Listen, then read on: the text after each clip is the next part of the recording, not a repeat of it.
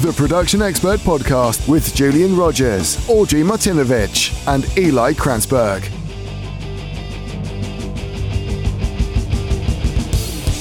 Welcome to the Production Expert Podcast, number 394. It's November the 6th, 2019. I'm Julian Rogers. I'm Eli Kranzberg. And I'm Audrey Martinovich. Our featured deals this month are from Sonox. Sonox are offering a special introductory price on their amazing new Oxford drum gate plugin. Get a 25% discount on this intelligent gate. No more of the unreliable results you get when using traditional tools to gate drums like chatter, misdetection, choked, or lost ghost notes. Just clean, spill-free drums. This deal closes on November the 9th. We have other great deals from our partners like Avid, Perfect Surround, Synchro Arts, and Editor's Keys on our deals page. Fantastic. So, Talking Points, these are sponsored by Arturia.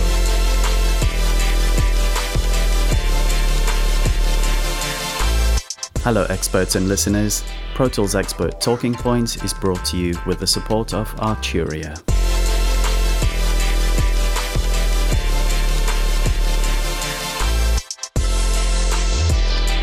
Arturia now have a wide selection of software effects, including 3 compressors, 3 filters, 3 preamps, and 3 delays you'll actually use.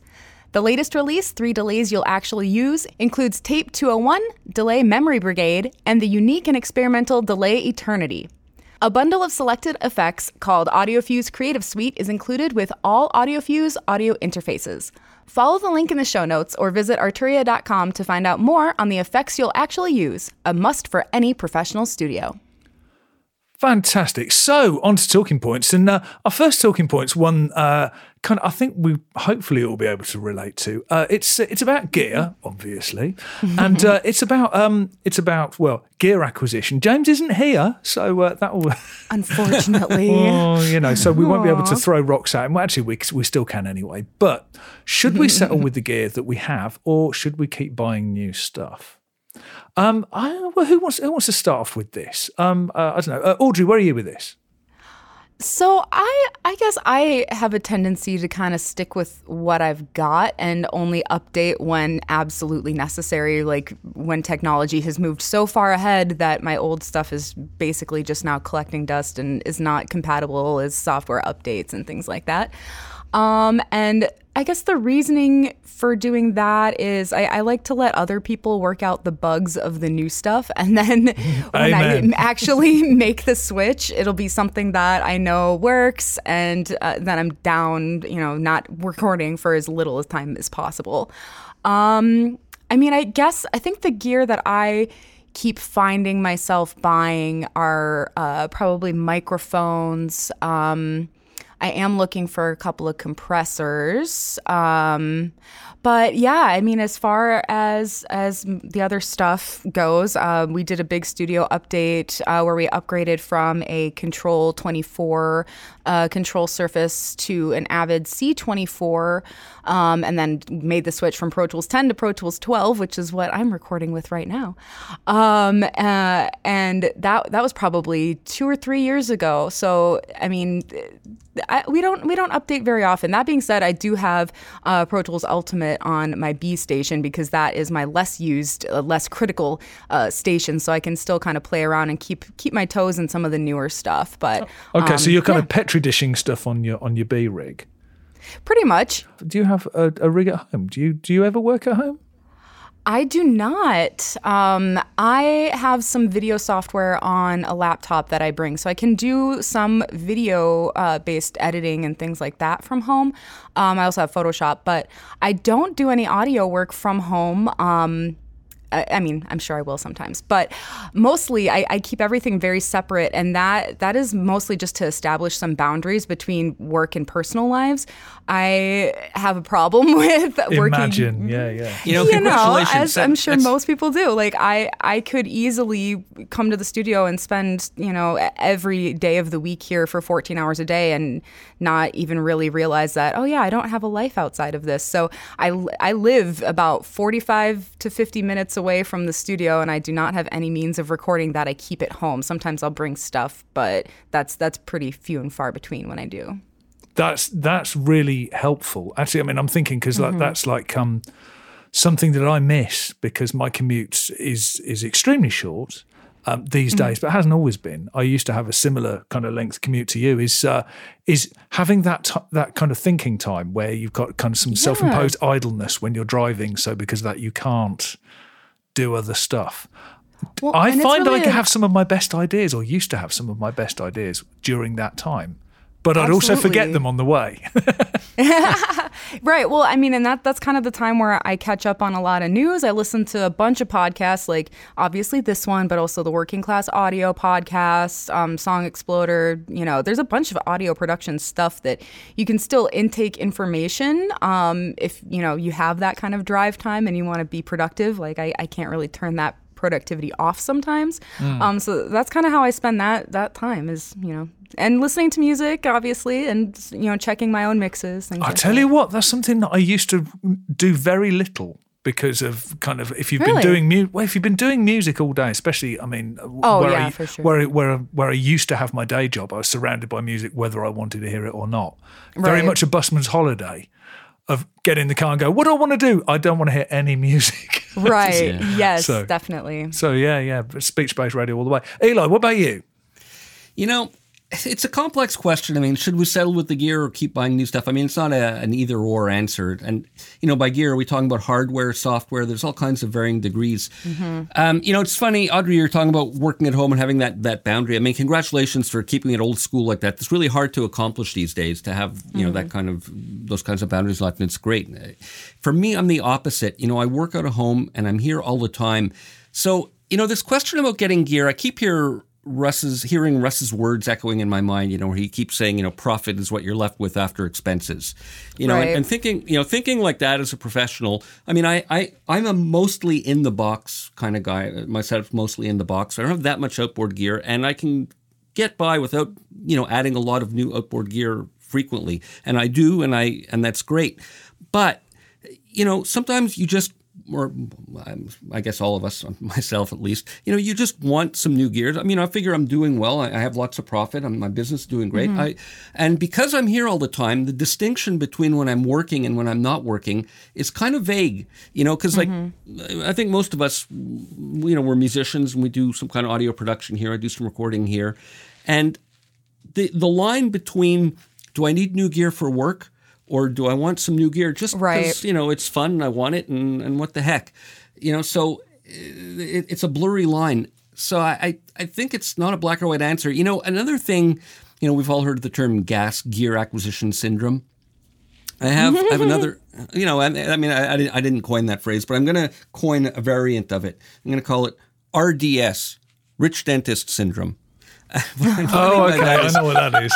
No, but I mean, I've seen a lot of, you know, I do tech support, and a lot of clients, they're, you know, successful doctors, lawyers, and they're hobbyists. They just do this for fun, and they have disposable income, and they can throw money into gear.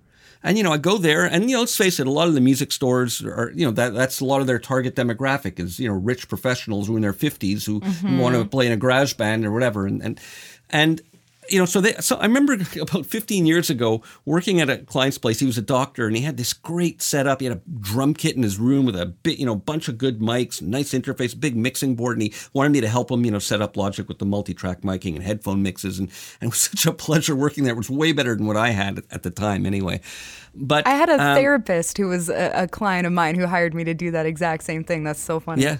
Yeah, but it's the idea of the rich professionals doing that. So that brings me back around to my point where, you know, I do this for a living. I'm a professional. I sit in my basement 8 hours a day. Well, more than 8 hours, but I sit in my basement doing my work on my gear.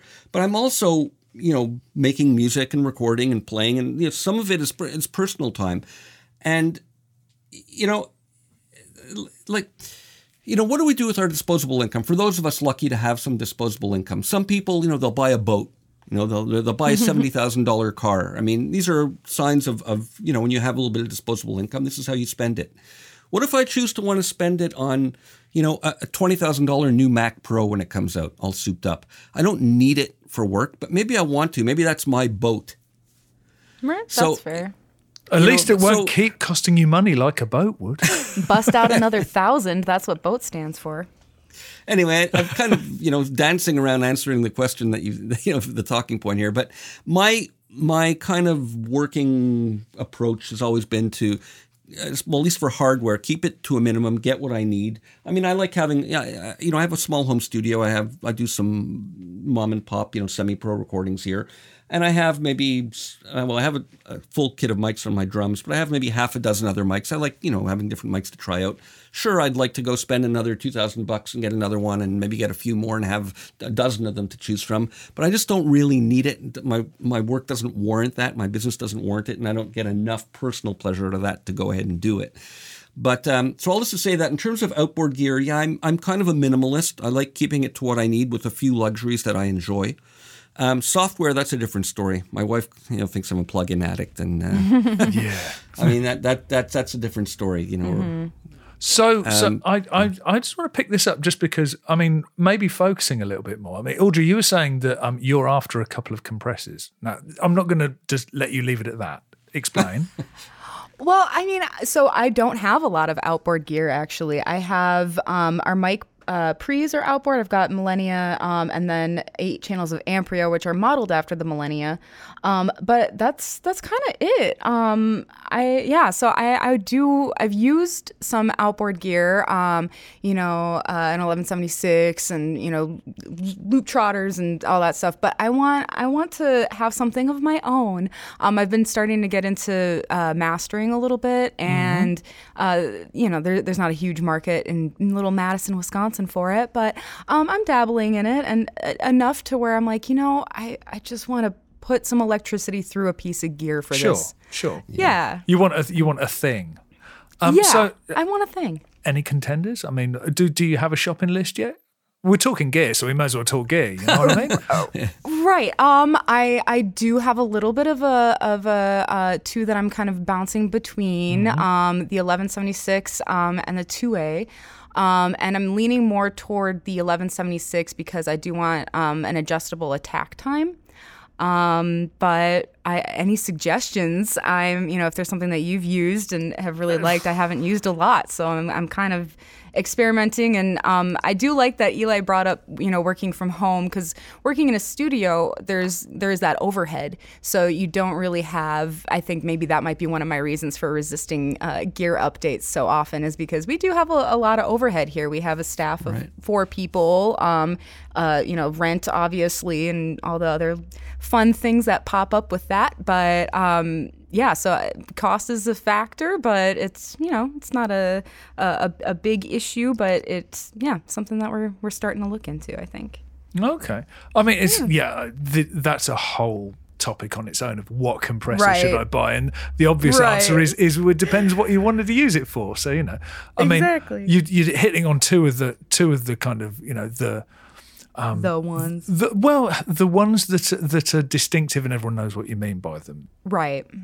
I really don't know what to. You're not asking me to tell you which one anyway, but I'm going to comment anyway because I'm here. But it's just kind of like inviting opinion. If it's about flexibility, then neither of those I'd say are particularly flexible. They're both just extremely good, but they both do what they do. So maybe if you're looking for a compressor, I'd say neither of those. Probably, I'd probably be recommending going towards some kind of quality VCA thing, just because they are the most flexible by design. Whereas, like you say, with an Opto, you don't have those time controls. With 1176, you're always going to hear it. It's a tricky one. Do any of you remember the FMR Audio RNC? I do remember those. I'm sitting staring at it. It's one of the few pieces of hardware still sitting on my desk. I don't use it anymore, but I don't want to part with it. They were a little bit. They were always a little bit homemade, which some people judge them inappropriately for, because it's like, everyone knows that the most expensive bit, if you're doing small production runs, if you're not actually subbing this thing out and doing a run, is the enclosure. That's the bit that costs. And I'm guessing that's like just a little off the shelf thing, because they use the same thing for everything. But on any kind of self-build project, it's always the casework that costs the most. Yeah. So I'm trying to think. I think I've used one, but if so, it's a long time ago. I used to use it on all. I have not. I'm not sure what it is, actually. I used to use it on all my VOs before I went into Apollo a couple of years ago. Before now I'm using the software. Do you know the unit, Audrey? I don't. Okay, FMR. I don't know what FMR stands for, but they used to make an sure. RNC, it was called. They made a few other ones as well. RNC 1773. RNC stands for really nice compressor. Yeah. Oh, I bet. And there was it was a little kind of like steel case, small. It wasn't like a rack mounted thing. And it's a half rack. There's Oh, no okay. ears. Yeah. But it's definitely a bit of a classic. So brings me on to my next thing I was going to say, which is, okay, we're talking about kind of, okay, should we get new gear? Should we not get new gear? Well, I mean, either of you, what needs an update? What needs upgrading? What needs to come? You've kind of already answered, Audrey, but Eli, I mean, if you've got a shopping list, and it sounds like it's probably fairly short because you're sensible and not somebody who makes impulsive purchases, but what do you need, or what maybe would be top of your list if you were looking to spend some money? These are small things, and it's funny. Just 10 minutes before we started this podcast, I ordered some stuff from Amazon, which I don't often do. But I have, for my voiceovers, I have like a little tabletop mic stand, and it's not great. Like I have, some padding underneath so it doesn't pick up my keys on the keyboard, but it's not great. So I ordered a side sort of clamp mic stand that clamps onto the side of the desk. Nice. To, with an arm, like a boom arm to go over. So I'm hoping that'll give me a bit more isolation from the, tapping on the keyboard. And do you not have one already? Do you not have like an angle poisey sort of? No, I used to use a regular boom, and now I have just a little round base straight one that only goes up about a foot high. But with the rubber underneath, like a little banquet stand, is what we call exactly. And you know what? It works. It does the job fine, except for this isolation problem with the QWERTY keyboard. So I'm hoping the clamp will be better. And I also ordered a little replacement shock mount for like a generic shock mount for one of my Audio-Technica mics where the shock mount's been broken for a while. But anyway, notwithstanding that, what gear would I get? I think, some microphones. I wouldn't mind getting, a couple of, new, because, voiceover work is my main thing I do with my videos. So just for my own enjoyment, I mean, the mics I have and use are fine, but, it'd be fun to experiment with some other mics. Just to, What's your VO mic? I'm not sure I've asked you. I'm using an Audio-Technica 4040. Nothing fancy. Oh, okay. Sure. I've got a couple of 4050s. I like them. They're great. They're really good mics, although I'm not using those now. I'm surprised you don't have an angle poiser. I mean, I've got one. I've used it for ages, and something that I had to buy. I used mine with an M201. I mean, just like I've said a lot about this in the past about how it's just everyone with their SM7s and stuff, and it's like, no, I don't want a big thing like that in front of my face blocking my view. Yeah.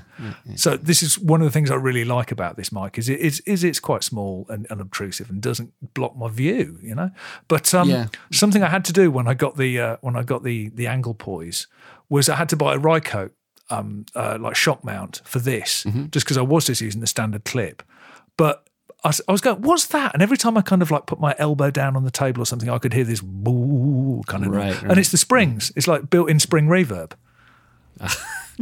And honestly, the Rycote sorted it right out. But if I was using this with the standard clip now, it would be like listening to surf music. It's just, it's extraordinary. This arm that I bought today with the clamp for the side of the desk, I made sure it's got like a bit of like sort of rubber in the clamp part, so there's isolated from the actual desk and the metal hitting the desk from the clamp. But anyway, we'll see if it works. That's rather modest, actually, in terms of buying new stuff. Because, I mean, well, the other new thing I would buy, actually, and I just don't really have room for it here, is I wouldn't mind getting a new drum set for my basement. Because, that's my instrument is drums, and I have my drums set up, and I record here.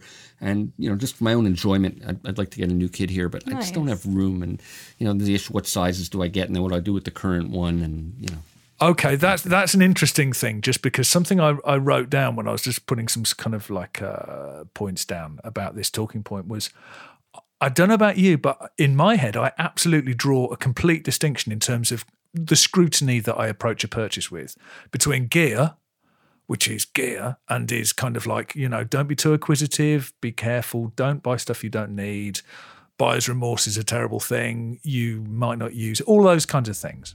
And instruments, which are just different. And you know what? For an me, instrument's always a good idea. For me, though, I earn my living from both. It's not. It's funny. I earned my living for 25 years playing in a wedding band here in Montreal, doing corporate and wedding stuff. And I have a 30-year-old drum kit. It's a great drum kit. At the time, I bought a Yamaha recording series in 1989, and it's been on the road with my band for all this time. And it's old and it's out of date. It does the job though, and I don't upgrade it because again, this profit is what you're left with after all the expenses. I mean, it's. You know, again, the Rich Dentist thing, I go to so many drummers' houses who have like fantastic kits, and mine, you know, like just because I'm earning my living with them, I have this psychology of modesty and keeping the expenses down. But I don't make that distinction personally because I do earn my living from both, although not these days. These days it's more from, you know, the studio stuff. Do you not sort of recognize that thing about kind of the size of a drummer's drum kit is inversely proportional to the quality of the drummer? Have you come across that before? Yeah, I have. You go into a gig and you see some rack system with like 90 90 toms, and it's like, and you see a little kind of three-piece set with, you know, and it's like, oh yeah. You know, I'll give you a perfect example. An old friend of mine who's my age, he lives not far from me, and he's an engineer. He does AutoCAD. He's into, you know, a hobbyist an musician. actual engineer. Okay. Yeah. But I mean, he's a hobbyist.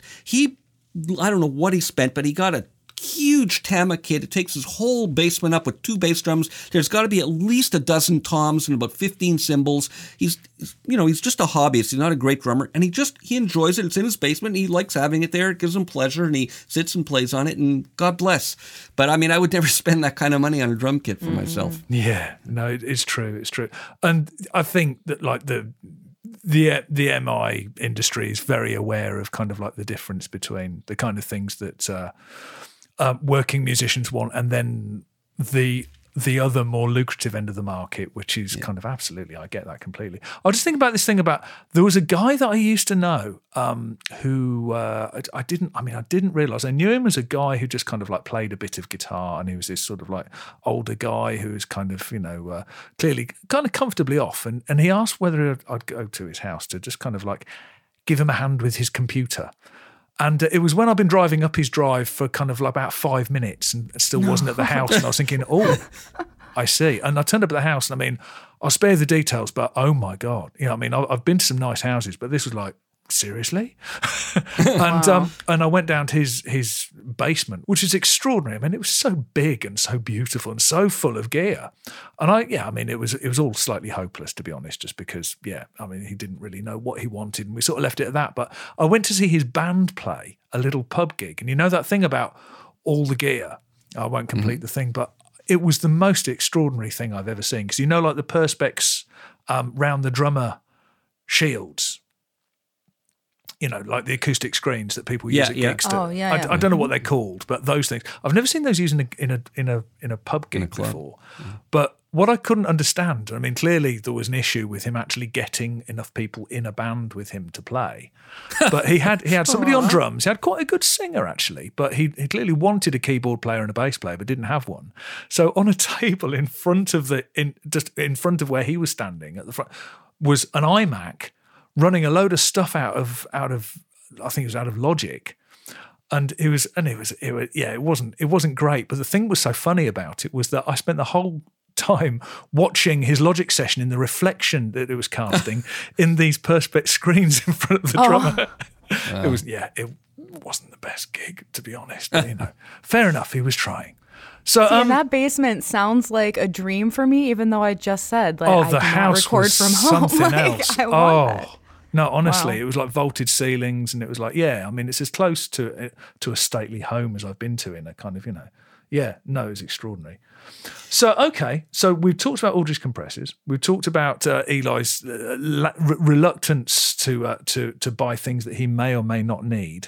But I think you were saying you were going to buy a new box of paper clips or something, wasn't it? You know what you're talking about, though, this thing about, having the expensive gear for semi-pros, it bleeds over into our area of the industry as well, with this fetishization of like vintage hardware, buying really expensive Universal Audio SSL emulations or Neve emulations. It's, you want to have that experience of having the board in front of you. I mean, I think some of that high-end hardware and software stuff, like some of the Universal Audio stuff, I think appeals to that demographic as well. I mean, there's obviously working professionals who want to kit out their studio with top quality, but there's also hobbyists who can afford and want to sort of live the fantasy.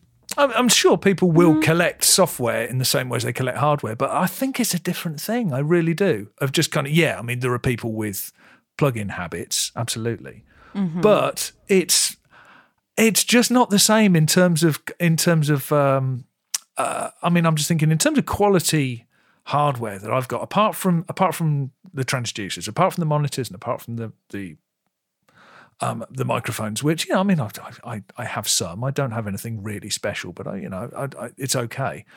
The only thing I have apart from my interface, which I've yet to outgrow, I've got Red 4 Pre, and I've very deliberate choice with me of just kind of like get something extremely expandable. And since you're in Dante, you can keep going. And this is a thing that I keep saying to people about. You don't need to decide how big an interface you want or need. Right. If you've got Dante, you can just modular it up and keep adding bits as much as you want. But I do have a nice preamp. And this is something that I definitely think about buying hardware like that, is that it's all very well having it and if you're using it, it's incredibly healthy. And I would feel so guilty if I wasn't using my 1073 every day. Right. But luckily, I do. And I mean, I have been through some periods in the past where I haven't used it for too long, just because it's not something you need.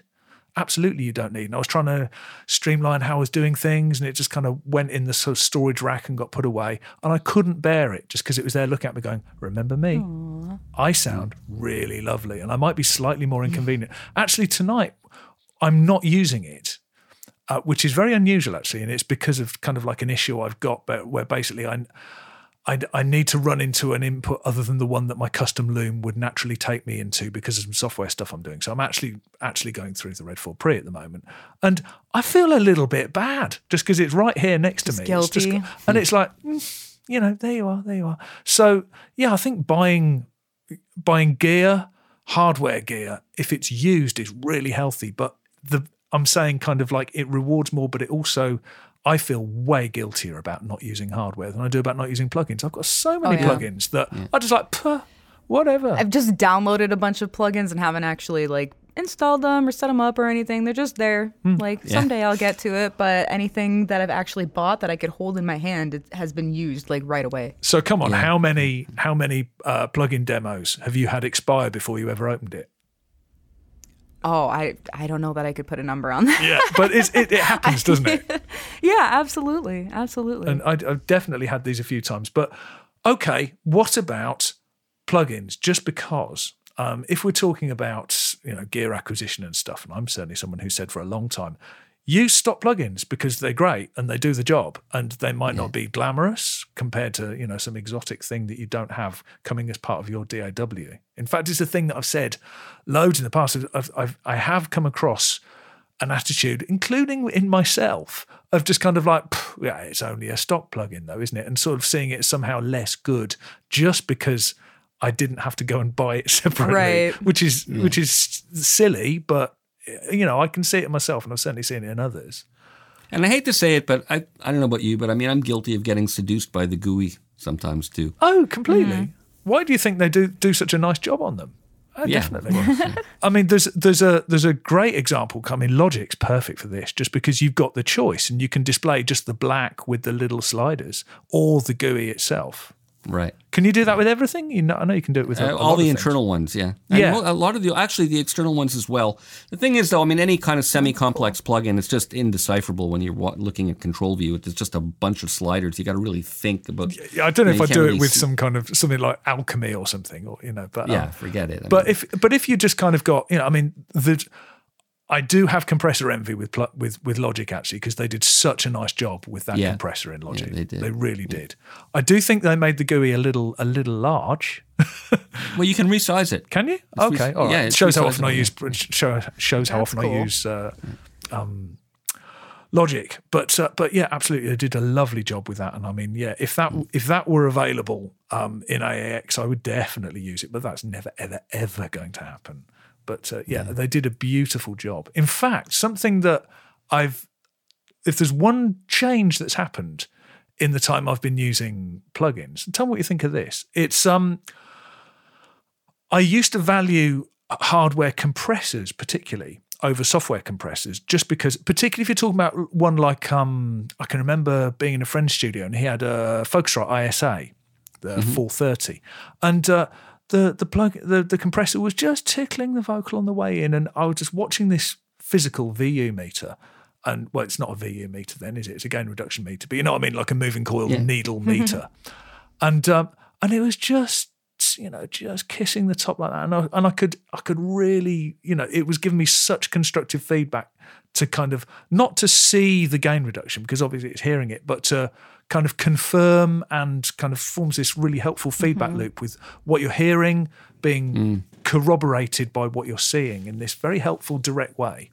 And I was thinking, if I use a software plugin with a picture of that meter on it, it's not the same. Because it's just the ballistics are just wrong, and it's probably screen refresh, and probably the computer might be kind of dropping some frame rates or something. But if it's working, I don't know exactly. But it was never convincing. And the first plugin I ever really noticed going, oh yeah, that's nailed it, was that Logic compressor plugin. I went, that's doing it. And the quality of metering's got so much better, just the visual kind of thing. So you're saying, does that stuff you look at matter that much? Yeah, in some cases it does. Yes, I agree. Just a little side note here, in terms of using the Logic plugins in Pro Tools, there's the MainStage route. You get MainStage for $30 and you get every single Logic plugin in there. And then, you can route to it virtually. If you got some internal software routing, you can access all their plugins from their instruments and effects. Oh, you mean routing out from another DAW? Yeah. But I mean, literally, MainStage, $30, you get everything. It's unbelievable value, every instrument and every plugin. And if you're set up to do some kind of software routing, you can access it that way. Oh, it's crazy value. Before I left education, because I knew I was going, and I was thinking, what am I giving up? Okay, the job, whatever. Oh, educational discounts. Oh, think carefully. And the one thing that I did was they probably still do a fantastic Pro Apps bundle price, and I think it was something like £200 or something, and you got they Logic, you got Cut, Final Cut, you got Motion, you got I think that might have been it actually, but that was enough. Just Logic and Final Cut, for £100 each is just kind of like wow. And absolutely fantastic. Oh, and compressor as well, which actually I think is extremely useful. Well, I actually have a different point I could bring up here, is that so when we talked about acquiring new gear, but how often do you get rid of the old stuff? You get rid of something old, you bring something new, you let something old go at the same time. The one in, one out policy. Right. I'm the only kind of one in, one out. It's not even a one in and out policy, is that if you buy a guitar, you have to also buy a guitar stand. That's our only rule here. But yeah, I mean, we kind of just let stuff pile up and then do a mass, Craigslist exodus every couple of years. But we definitely, So I wanted to hear what you guys do. Do you get rid of stuff as often as you buy new things? Oh, you're reminding me of in the 90s. I used to go to some really, really dodgy parties and sort of like just kind of hippies with dogs on strings to like listen to rave music in fields late at night. You know what I mean?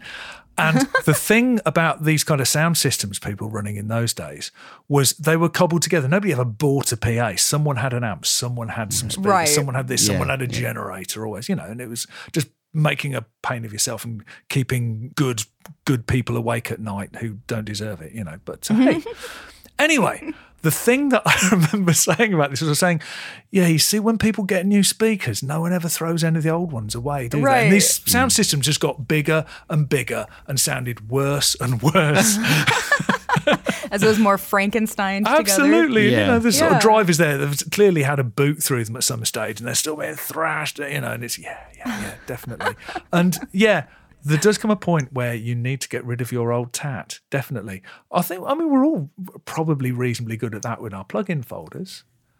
Oh, yeah, so right. why can't we do that with our boxes of cables? Because I know I can't. Yeah, I threw away some SCART leads the other day because I went, nah, it's never going to happen. But this was crossing something of a boundary for me of like, throw a cable away. Yeah, there's that little voice in my head that's like, well, you never know. Like sometime it might be handy to have this random SCSI might come around. back.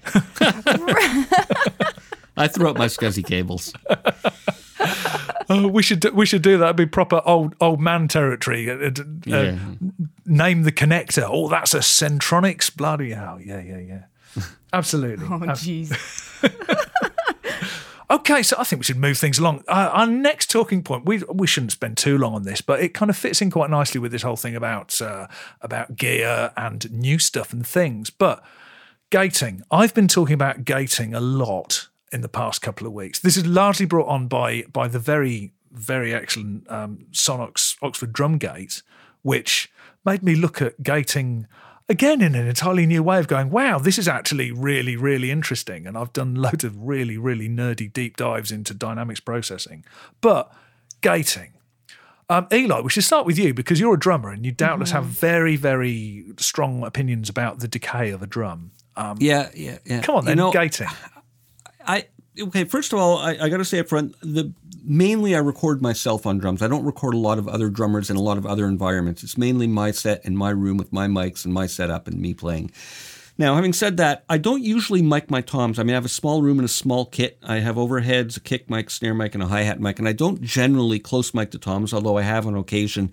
When I do, actually related to gating is muffling, but sticking with gating for the moment, when I do, I've experimented. I don't like gating it. I don't mind the natural bleed of the tom resonances. To me, it's all part of the homogeneous blend and tone and sound of the kit, the resonances that are generated and the sympathetic vibrations. I'm generally not a fan of gating. I have done it, though, on more sort of refined pop productions where it's really more of a clean studio sound. I do see the merits of it. And in that case, I'd go in manually and just edit out the regions and put little fades in where I need to. Just it served me best at the time.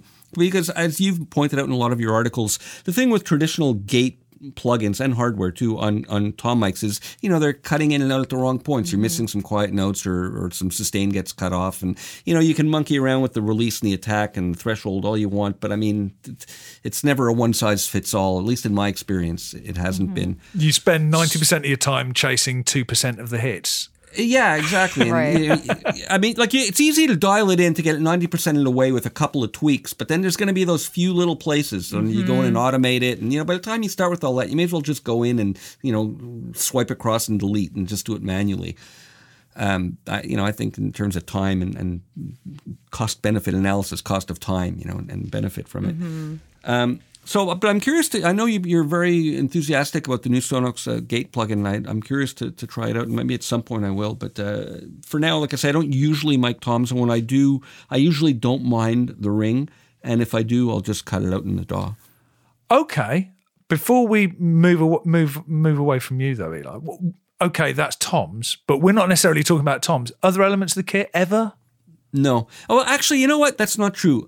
On my kick mic, I put a gate up front, and I have the way my setup is that I can set the gate to just get rid of the snare hits in there, and there it really works for me because I have a sweet spot where I'm not getting the snare in there, and maybe a really loud crack will come through, but and it doesn't matter even if it does. But 95% of the snare will get gated out. So yeah, on the kick mic I do use it, but no other mics. Okay. Audrey, what about you?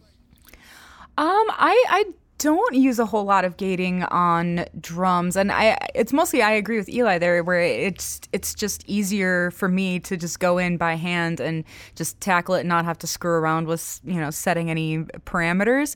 I have used them on we do a lot of podcasts and interviews and things like that, so I'll put them on vocal mics so that it's gated to kind of block out the bleed from the other speaker if they're in the same room. Sometimes I'll do that.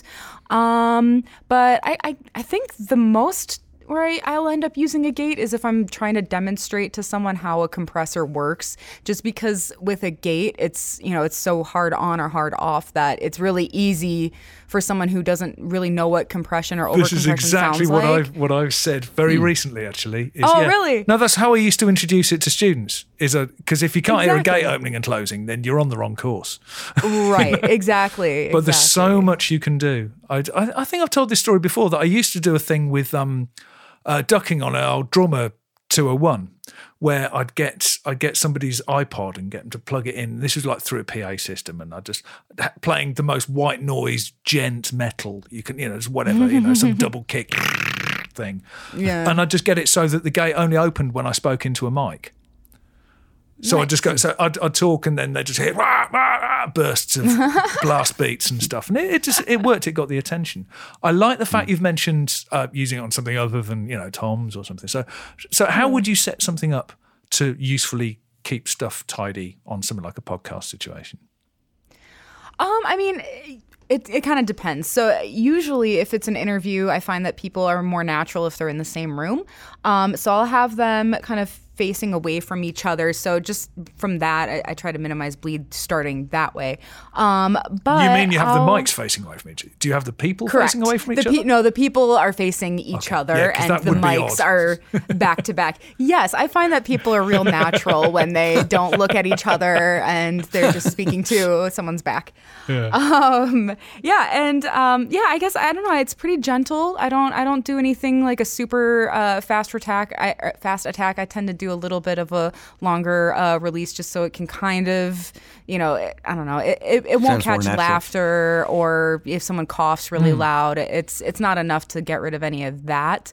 But the key is, I think, to listen to, whatever track you have the gate on, is to make sure you're not losing any S's or TH sounds or any of those little consonants that don't really pop through as loud as someone's actual voice does. Or don't have the shoulder to I. Right. Yeah. You see what I did there? I think. Yes. I've experimented with gates on my VO mic, on and off for years. And I haven't been able to find, like you say, with the consonants and the T's and the S's. It's hard. I can't do it with mine. I really can't. I edit my stuff manually. I've become incredibly fast with clip gain in Pro Tools as a result. I love and I can just like that through it and do it as I'm going. And now I've got that completely down. But I've tried so many times with using an expander with kind of really carefully, just trying to pull breaths out and stuff. And it's that same thing of like it's slower. Yeah. Trying to do the automated thing ends up taking longer than doing it manually. So, I've tried that expander trick with like audiobook recordings, just getting mouth noise or breaths or anything like that out, and it does not work. Yeah, it's just always me too. going manually. I've been trying them for years. But Julian, the one thing I find that I use all the time now that I'm totally in love with is the Waves NS1. You got to try it out. It's not explicitly a gate, but it just removes all to me, it has a nice soft kind of attack, quality to it, where it removes the room noise and it doesn't interfere with these plosives and consonants and things like, not plosives, but consonants and things like that. Check it out. The NS1 from Waves, I fell in love with it. It's the best. That's the best $30 I ever spent on a plugin in my life. Oh, okay. My thing is always it's so rare for me unless I'm demonstrating something like you were saying, Georgie. I never use a gate as a gate. I'll always use expansion, and I almost never have the have it gating all the way down. I'll always at the most I'll have the depth set to 12 dB or something just to push stuff down, because that's all you're trying to do. And if you're not pushing it that far out of the way, then all of those negative side effects of they're not as dramatic. They just disappear completely. You can do stuff, and it's kind of, you're not really gating that much, but it's always the thing of somebody listening to something in solo going, I can still hear the bleed, and you're going, yeah, so what? So what? Right. So what? The one that I do like and I use quite a lot, and it's probably the only time I use kind of any kind of like even relatively hard gating, is something like a kick out mic, which I'll absolutely use some expansion on, but I'll key it from the kick in. So you've got it working like that, so it's opening, and you can use that with snare under mics and stuff like that, just to control them, because you've got a nice clear close mic for a trigger, and then you can use that via a side Interesting. chain. Yeah, so you have the kick out mic triggered from a gate on there with the kick in mic triggering it. That's interesting. Yeah. Oh, yeah, absolutely. And it gives you so much more control over what it's doing. And obviously not all the way down, but an out mic can end up with all sorts of nonsense on it. And obviously if it's got too much nonsense on it, then if you're pulling it down, you're going to hear it working. But you can make things a bit better. And that's as much as I'll say. Or you can just use Sonox Oxford Drum Gate, because it's amazing. I wonder what the Slate Gate plugin is like, because they came out with some, gate plugin for drums recently. There were, a few months ago that has been well spoken of. I've heard good things about them. I've never ever used them. Another one that I kind of forget about, is because a gate plugin. The only other one I could think of was some DSP gates in the 60. Is it the 6060? The ultimate channel, like the all in together one. And there was an expander and there was a gate. They added it in. Yeah, one of those plug-in version ones. That's when they added it in finally. Yeah. I don't remember the exact number, but yeah, one of those. Really interesting. I haven't tried it. I don't think I've ever used it actually, but the other thing that it had, which I thought was really interesting, and I touched on recently on something that I'd written that I don't think's come out yet, was about upward expansion, which is something that nobody talks about because it's just too unnatural. It's abstract a bit. But that I remember there was definitely some element of upward expansion available in this McDSP thing, and I thought, oh right, go for the obscure stuff, nice one, because hey, everybody's done compression to death, haven't they? And it's kind of like it's nice to see the other versions of dynamics processing that are out there, and we can all get confused about upwards compression and so. Okay, so we should probably move things along. The Pro Tools Expert Podcast is created using Source Connect Now from Source Elements. Register now for your free account at now.source-elements.com. If you've ever tried to do interviews over the internet with apps like Skype, you will know how hit and miss the audio quality and connection can be, and even on a good day, it really isn't good enough for a long-form interview. We now use Source Connect Now, which offers ISDN equivalent quality audio using a Chrome browser, no software to install. To get your free account, follow the link in the podcast notes. Okay, and on to the Find of the Week. This is sponsored by RSPE Audio Solutions. RSP Audio carries nearly every great microphone you can think of, from budget to boutique. They have microphones from Sennheiser, Neumann, Earthworks, Shure, Lauten, Peluso, AKG, Blue, Townsend Labs, Antelope, and many more. Not sure what mic you need? RSPE's team can help. Just tell them the work you do, and they can recommend a few mics. Plus, if you're in LA, you can book a demo so you can try them out before you buy. Shop online or contact their team to find the right mic for you. Okay, so Audrey, what's your Find of the Week? So I got this little email, and I'm actually going to go ahead and click the link here. It's an email from Pro Sound Effects. So I'm not sure if there's a way to find this handy little survey on their website, but if you are a subscriber of their email, you should check it out to see if you got this too. So it's this, we want to hear from you. A little survey to complete, took like 10 minutes to do, and at the end of it, you get a copy of a sound effects library worth $49 for free. It's a Foley Essentials library. It's got, from Mark Mangini and Richard Anderson. And it just had a bunch of random sound effects in it, some that you'll probably use and some that you probably won't ever use. But if you're a collector of gear, you might also be a collector of sound effects, and I definitely am.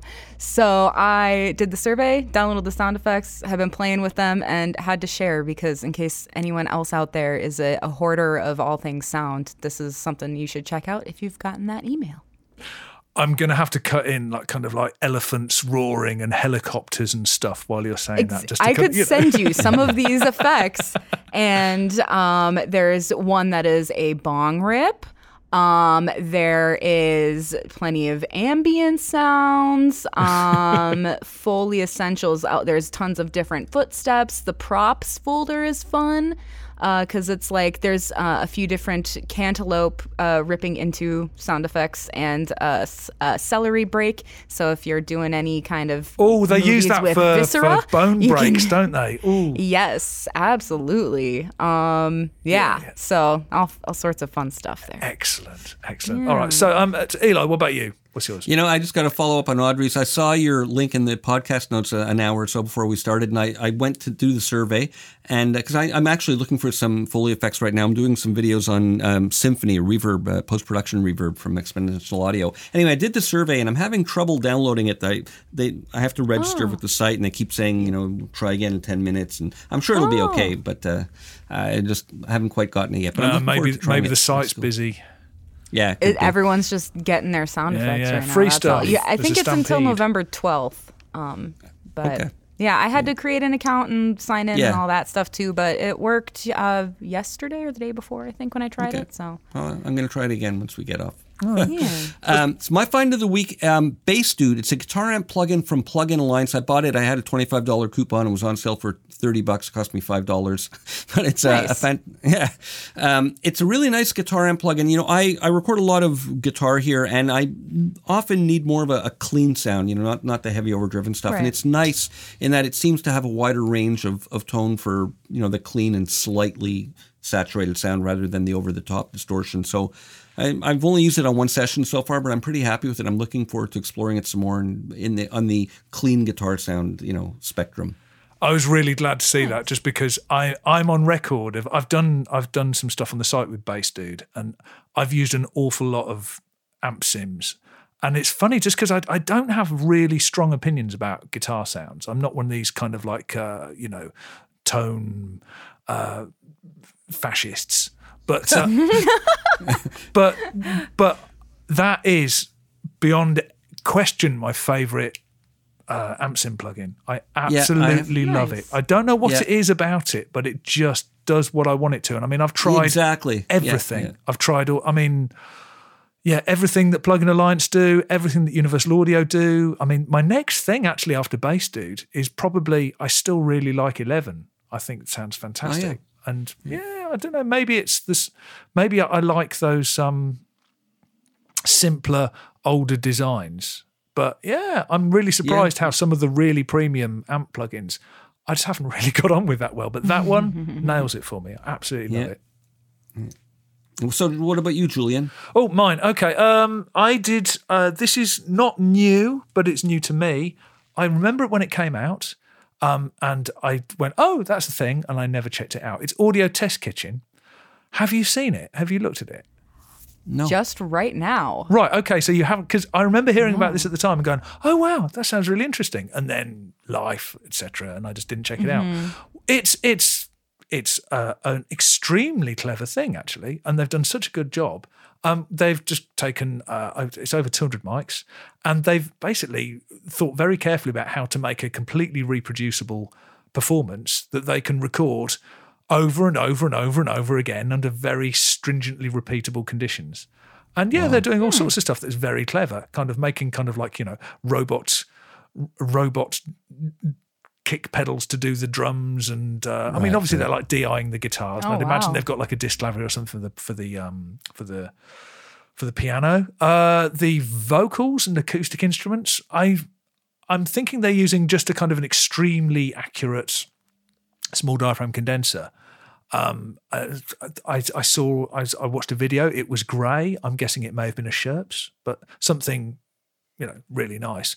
And then just playing it back through a really nice ATC monitor in an anechoic room, but then placing the mic in exactly the same place. So while that might not be exactly the same as being in front of somebody's mouth, it's the same on every single recording. So the comparison's still valid.